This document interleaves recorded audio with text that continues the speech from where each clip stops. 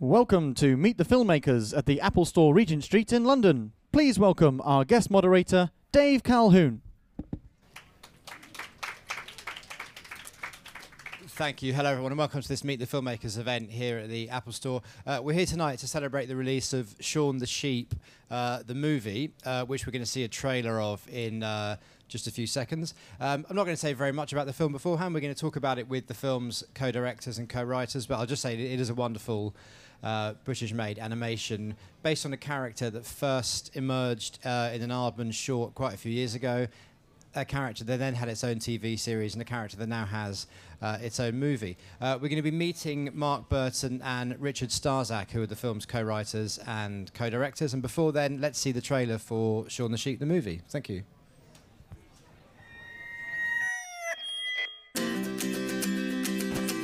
Shaun the Sheep and his flock know every trick to having a good time.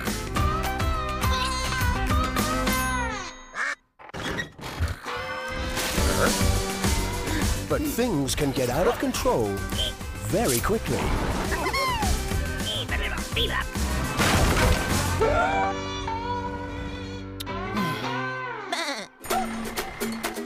Now, to get the family back together, they'll need a little willpower and a lot of teamwork. To stay out of trouble, they need to think fast.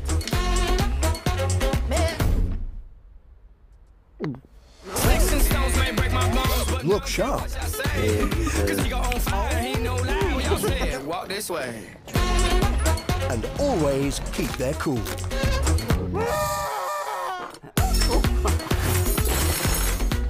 Because if they can't blend in,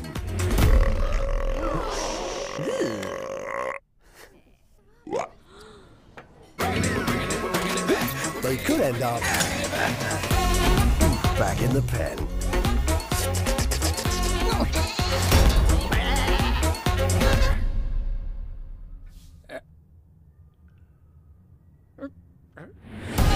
Aardman Animations, the creators of Wallace and Gromit and Chicken Run, present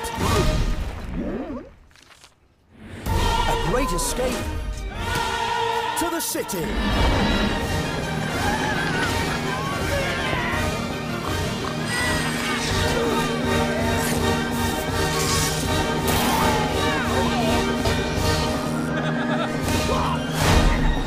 Shaun the Sheep, the movie.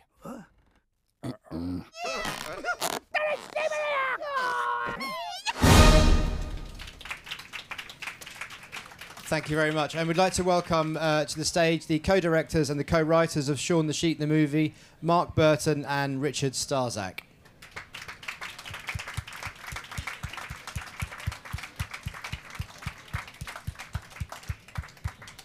Welcome, both of you. Thank you. Mark Burton, welcome. And Richard Starzak. Hello everybody. Good evening. Hello. Thanks for coming. Richard's also known as Golly, which is his nickname, which there's no confusion when the two of you are talking amongst each other. There isn't a third imaginary person on the stage, or in the briefcase either.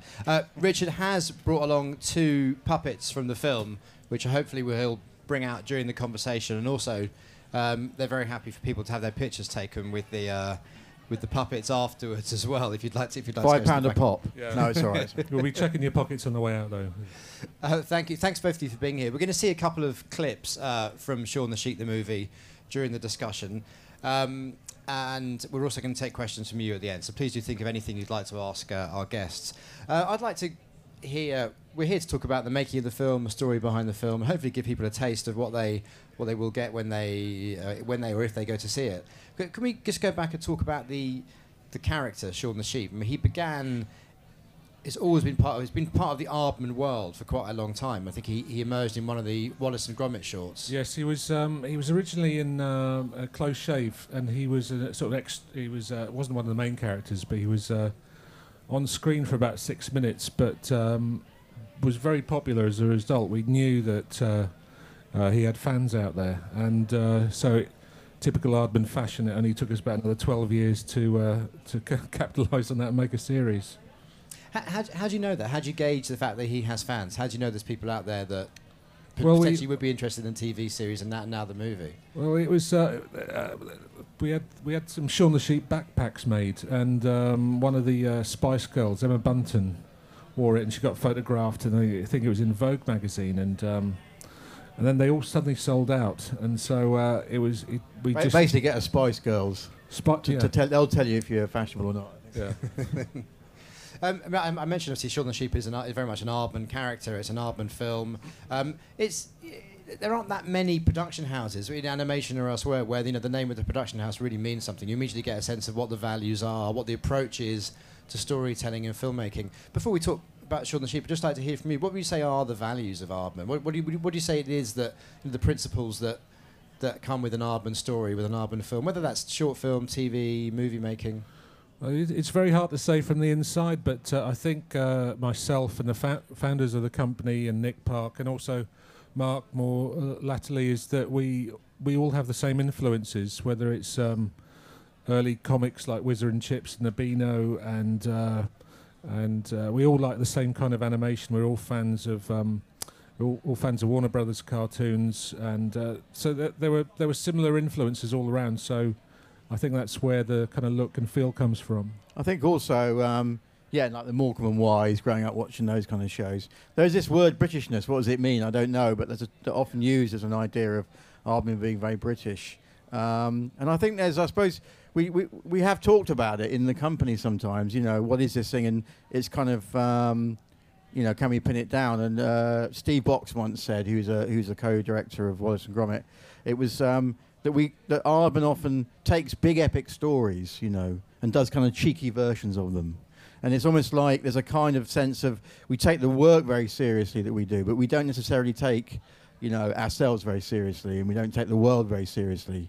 So there's a kind of I suppose that very British thing of a bit of a modesty about what we're doing, and the stories we tell. And we've also got a history of not. Funnily enough, Shaun the Sheep was Aardman's first children's series 8 years ago in their long history. So we've never made films specifically for children. We kind of make ourselves laugh first and foremost, and it seems to pull everyone along with it. And the other thing for me that defines Shaun the Sheep the movie, but defines Aardman more generally, is obviously the approach to animation, stop motion animation based around clay models. I mean, if you could just pick up from there and just explain to me, presumably, over the years that Aardman has evolved, the technology out there to create animation has evolved hugely. And I'm sure it's evolved, the way you make films has evolved hugely as well. But there seems to be this desire to keep what's seen on screen. There's a constant in the sense of style. Well, yes. I mean, we're big advocates of stop frame, and again, that's part of the heritage. Is we grew up with Trumpton and all these Bagpuss and the Clangers and all these stop frame shows, and so we loved those, and that we've carried it on. It's often said that stop frame is a dying art, but we're making more stop frame than ever, us and Leica in Portland, Oregon. So it's still a very popular medium. I mean, I think Aardman itself has been, has progressed the technology in some way. Certainly the puppets themselves, which we'll look at later in terms of how they're made and the armatures they have and so on. But I think it comes back to the kind of skill of the animators in how you bring those figures to life, and the kinds of the detail and the expression and the flourishes that they bring. And there is, when you go to Aardman Studios, it's a sort of not particularly impressive building on the outskirts of Bristol, like a big old warehouse. You look at the pictures on the walls and you see people, like Golly and other animators wearing tank tops with long hair or looking very young. And you realise there's this amazing heritage that's built up over many, many years, and it's the same people there, and they've got even more experience, and they've sort of worked on their talent. So you've got this fantastic pool of craft, really. So I think that in itself has kind of progressed it. I'd like to hear a little bit about both your backgrounds, actually, that you brought to this film. Richard, you've got a longer history with Aardman. I mean, if you could, when did you start? When did your relationship with them start? Oh, a very long time ago. Probably I was employee number one in the early '80s, and at the time, the company just consisted of Pete Lord and Dave Sproxton, and they were making Morph for a program called Heartbeat with Tony Hart. And I got some work on there, and I just thought it would last a few weeks. You know, it's just something fun to do until I got a proper job. And but the company took off shortly after that. So yeah. Mark, your background is as a writer, and this is your first film as a director as well. Isn't it? That's true. Yeah. I didn't tell them that, but you can admit it now. Yeah, they know now. No, actually, I mean, I have a long relationship with Aardman, but my background is actually sort of more TV comedy, working on Spitting Image and How I Got News for You and some of those shows. Yeah. Although I was discussing this earlier with Golly, actually, I realised that sort of when I was a kid, I used to make kids comics. I was very into like kids comics, Whizzer and Chips and so on. Yeah. Less Marvel, more those kind of Beano and that kind of thing. Yeah, the very British ones. Yeah, one of my first professional writing jobs was writing storylines for Whizzer and Chips for IPC and stuff. So in a weird kind of way, I guess I've gone full circle back to kind of drawn animation and drawings. But I was first joined Aardman for Chicken Run, which was written by an American called Kerry Kirkpatrick. But me and my then partner John O'Farrell were asked to come in and kind of what we call a punch-up, which is where you add jokes in and sort of do some work on it. And from then on, really, I've worked with Aardman on and off ever since then. Obviously worked on the Were-Rabbit, and so I sort of feel part of the family. But I'm more like a sort of cousin that comes and goes, rather than being like Golly who's there all the time.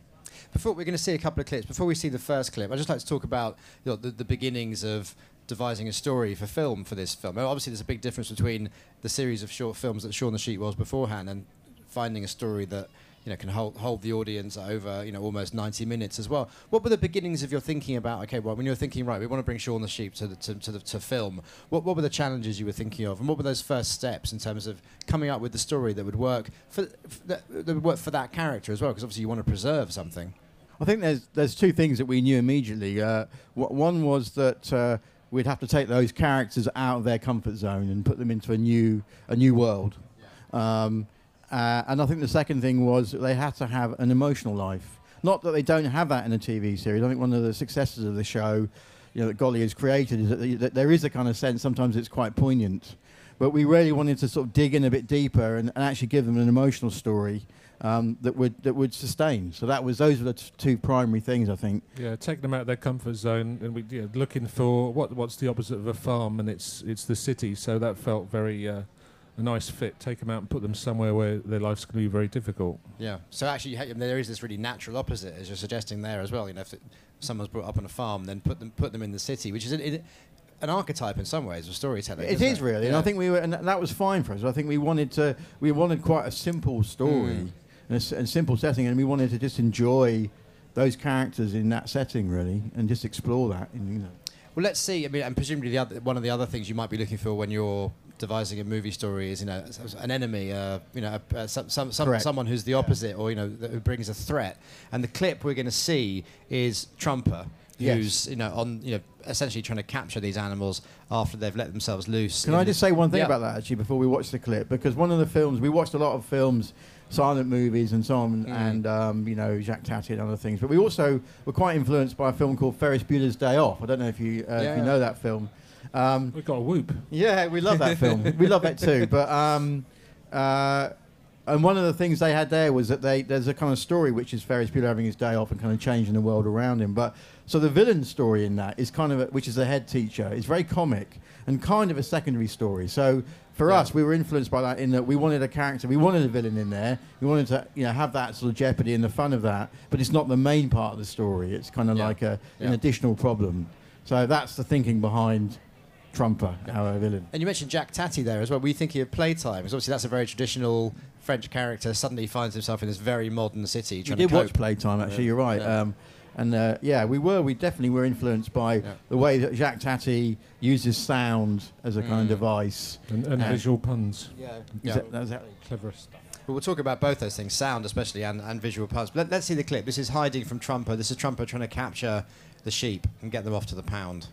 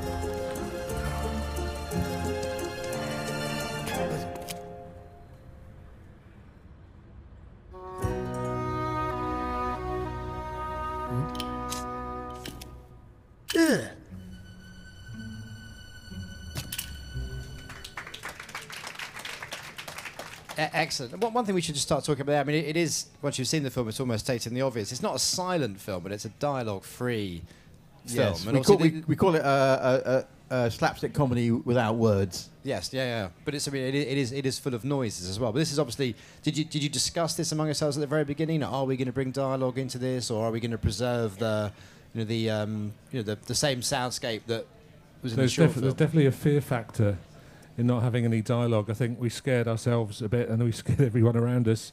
Like, can this actually work? Like a dialogue-free film. We were very encouraged by the artist. When the artist came out, it kind of stole our thunder a bit, because we thought we're doing a modern silent movie, and then the artist came out, so they beat us to it a little bit. But it's when we started to put the reels together, it became apparent we didn't need dialogue, so we're happy with that. I think also, to answer the question, we right from the word go, it had to be a silent movie, and I think Golly was particularly strong on that, and that was the big idea of the film, which is like, okay, we're going to take the 7-minute Shaun series, which doesn't have a dialogue in it, and if we're going to do that, we have to stick to the integrity of the series, so it has to be told that way.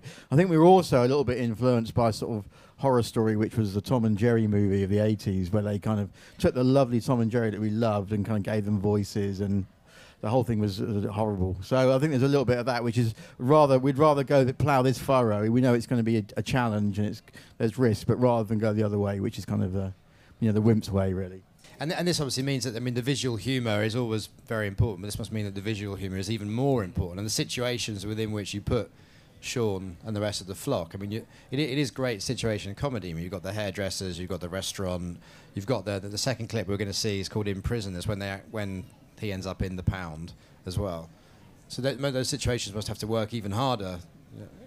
Yeah, well, they're all part of the story. They all drive the story on. The restaurant scene we loved, because the idea of sheep dressed as humans and trying to pick up the etiquette you need to survive in a restaurant without being found out was very funny. And then there's a hospital scene, I think, which is probably one of my favourites, which is Bits of the dog has to disguise himself in a surgeon's clothing so he can get into the hospital, because he's a dog and he won't be let in, and he ends up in nearly making an operation on somebody. So yeah, that scene and the restaurant scene I think are particularly great. Yeah, I mean, I think and I think the other thing actually we found, first of all, as Golly says, we were sort of like, oh, we're going to do a film without any dialogue, is taking a big step here. But then we kind of found it was almost a positive thing for us, because it meant we had to tell the story a certain way. And there's always this thing we used to say that you can watch a good film with the sound turned down, and we kind of we had to sort of try and find a story that was simple enough to be told visually, but had enough in it emotionally and otherwise that was going to be interesting and people weren't going to get bored. So it kind of disciplined us, actually. So it was actually quite a good thing to do in the end. It was quite a sort of discipline. But we should talk a bit about what it actually means in practical terms to make a feature-length stop-frame animated movie. I know you were saying to me beforehand this took 3 years, and in the world of stop-frame animated movies, and certainly the films that you've worked on before, this was quick. Yeah, it's like an adrenaline rush for us, because normally films of that size usually take about 5 years. So it was very fast. The production was particularly fast, in sort of 9 months, and we were producing. It doesn't sound like much, but we were producing 2 minutes of footage a week, and so we could watch the rushes at the end of the week. Doesn't seem like much, but to us it was like, I can't believe we're doing this so quickly. It's amazing. Can you talk us through a little bit of, I'm sure it's probably quite hard to condense, to be brief about it, but what the process that goes on before you actually start shooting, before you start actually shooting those frames? I mean, one of the incredible figures about the production I had here was that there are 80,000 storyboards existing before you start to animate. Is that right? Yeah, Who counted them? I don't know, but did you see them? Well, we probably did. I mean, yeah, the answer is that where you find the film is on the storyboard. The storyboard process is one where there's a 2D sort of drawings by a very talented group of story artists, which you can then make move now. You can put them in edit, and we put scratch sound on it and so on. And you don't get the total sense, but you get a very strong sense of how the film is playing. And so, yeah, we wrote a script. and we discussed stuff. But that was really where the hard work goes on. And That's where we test the ideas to destruction, because what might seem a really good idea on paper is then you board it and play it out, and it's not firing on all cylinders, and maybe it's completely wrong, or maybe it needs adjusting. But that's where the hard work starts. Yes. So with moving storyboards these days, this means you're actually able to see a very rough sketch of the film, or the segments of the film, absolutely, and set and work out where the beats are, where the humour is or isn't, where the story isn't working. And obviously, this is all the work you have to do before the puppets. Totally, and also you have to be a little bit careful with stop, because stop frame has this, unlike CGI, has this big leap when you actually do the stop frame itself. As directors, you physically go down to the floor. There's real sets, real puppets, and the animators are like actors that you're working with. So there is that big leap. So you don't know everything. So sometimes things that work, on the 2D reel, or don't work so well, will work very well in stop frame, and vice versa. But you get a general sense of how it's playing and how it's working and how the comedy's working as well. So it does help a lot. There's still that leap into the abyss you have to take when you actually animate. It's very difficult. There was a sort of what we call the constant revolution process, where you're constantly changing the reel and adjusting it. But there comes a time where you have to sign off each scene, and they might not be in order, so they go on the studio floor. And I think that for me and Mark, that was very difficult to say, yes, we can start making that now. That was very tricky, because we were, you could tinker with it forever, really.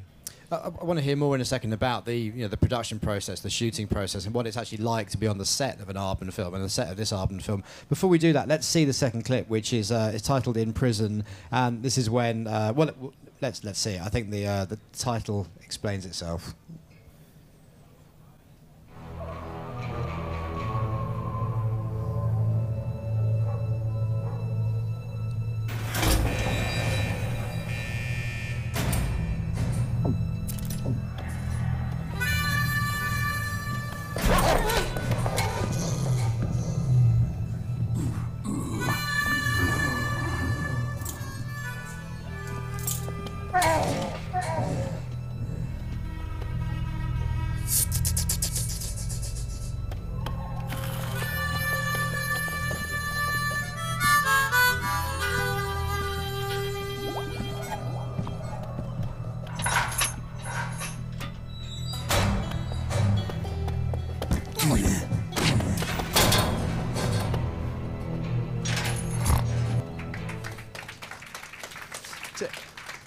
Quick question just about that particular clip there. I mean, you said before how you watched various films at the beginning to get to think about the tone and the approach of the film. Presumably, there are specific moments during the film where you are nodding towards other films or other film genres. I don't know what you mean, John. I don't know what you mean. That's rubbish. Yeah, I mean, obviously in that one we've got a little Silence of the Lambs thing going on there. Yeah. And actually the whole thing really was kind of, what we call the comic drop of the scene, if you like, which is what's the big idea, is it's kind of like San Quentin for animals, and that's the fun we have with it. Yeah.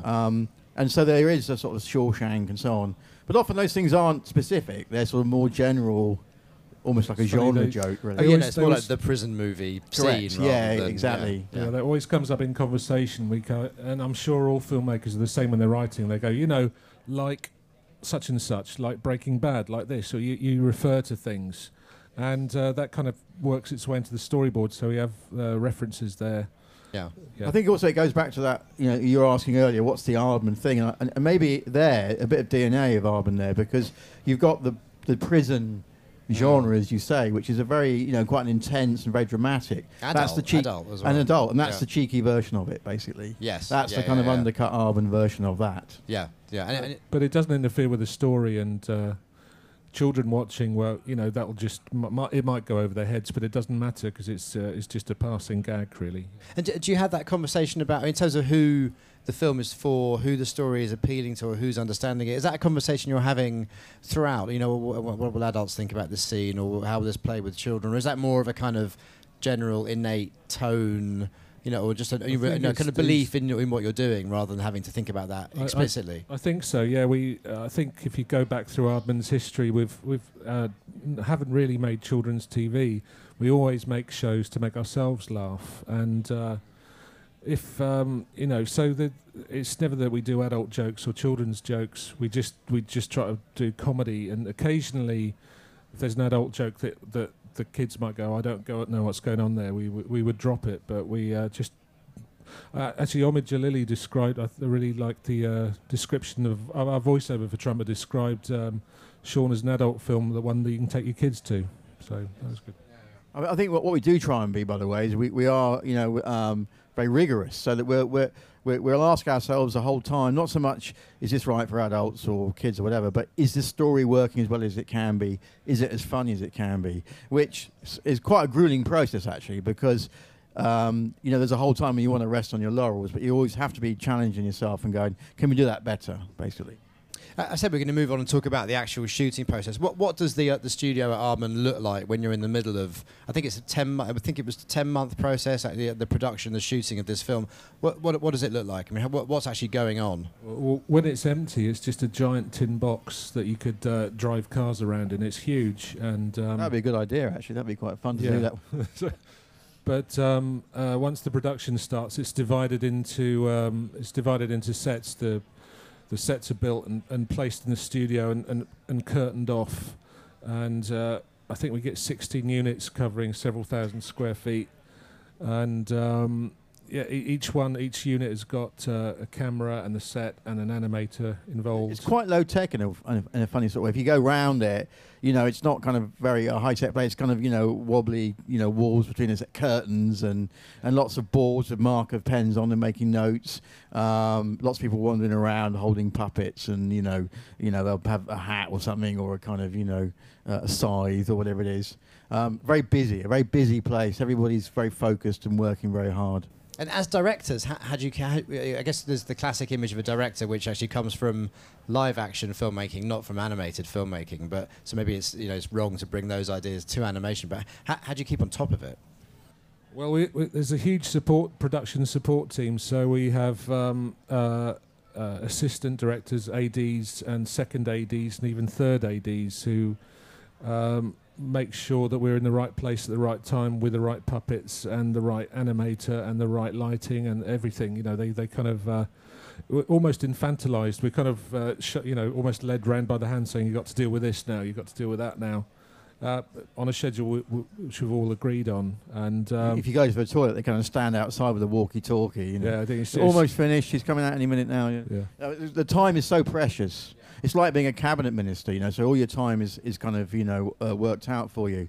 And I think the other thing is that you have to hold the story in your head, because we're basically taken out of order to all these different units. And in each unit will be a shot of the film done out of sequence by an animator. So you have to arrive into that set, and you have to be able to brief the animator and know what's being done and look at the design and everything, all those kind of questions, or a camera move maybe. Actually, when we started shooting, we were shooting shots at the end of the film. We thought, I hope that's going to be okay, and we're not going to change our minds. We didn't even know the end of the film, to be honest with you. We just started shooting it, but there is a lot of that, and so I think that was something that, and we had a chance in the morning. It was quite routinized. We'd have quite an early start, and me and Golly would have a chance to talk about the shots that were coming up that day, and then we were off doing it, making decisions all the time. You're making decisions on the hoof. That's the hardest thing, because when you're a creative person, what you want to do is run away and say, I need to think a bit longer about this, and you can't. There's this juggernaut that needs to keep moving, which is in a way is better, because it makes you make decisions the whole time. You just hope they're the right ones. It seems like a good time to introduce the puppets, I think, Richard, that you've got down there. Well, I think everyone will know this one. This is Shaun here. It's quite small scale puppets, really. They're actually small scale because when we started making Shaun, we thought to save money, if we made the farmer the same size as Wallace, we could nick all the sets, and we did. So we could use a lot of Wallace and Gromit houses. This is Trumper, who is made out of several different materials. He's got hard hair, he's got plasticine mouth, and the armature runs all the way through to the fingertips. It's wire in the hands, and ball and sockets. Oh, sorry, ball and sockets throughout the body, and you know, throughout the process, sometimes the finger will break, like this one has. You see that, and then you can take the hand off and replace it. So it's quite handy having clothed puppets because you can actually take them apart. See, whoops. And there you are. So it's silicon, rubber, resin, plasticine, beads for eyes. So lots of different materials. So in terms of cost, it's the materials are actually very cheap, but the hundreds of man hours that goes into making one makes them incredibly expensive. So there you are. Thank you. We've got about 10 minutes to go. We'd like to take some questions from the audience, please.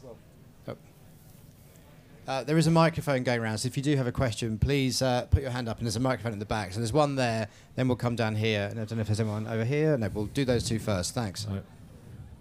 You've been talking very wittily about the film influences you have in your shows. I was wondering about the political influences with... I know what's coming. with the... associations with Ed Miliband that has happened with Wallace and Gromit, and the person who appears to look like Ed Miliband, who's a waiter appearing in your trailer. And I wondered if you could confirm that influence was there, and if perhaps Shaun the Sheep has a message for Ed Miliband.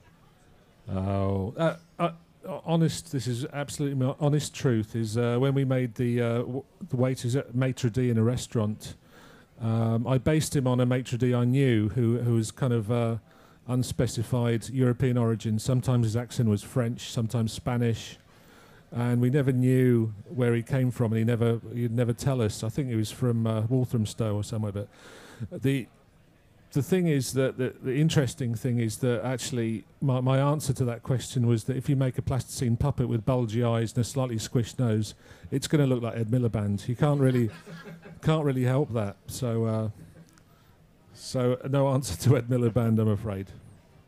Ed Miliband might end up being a waiter. It depends how the election goes. But Thank you.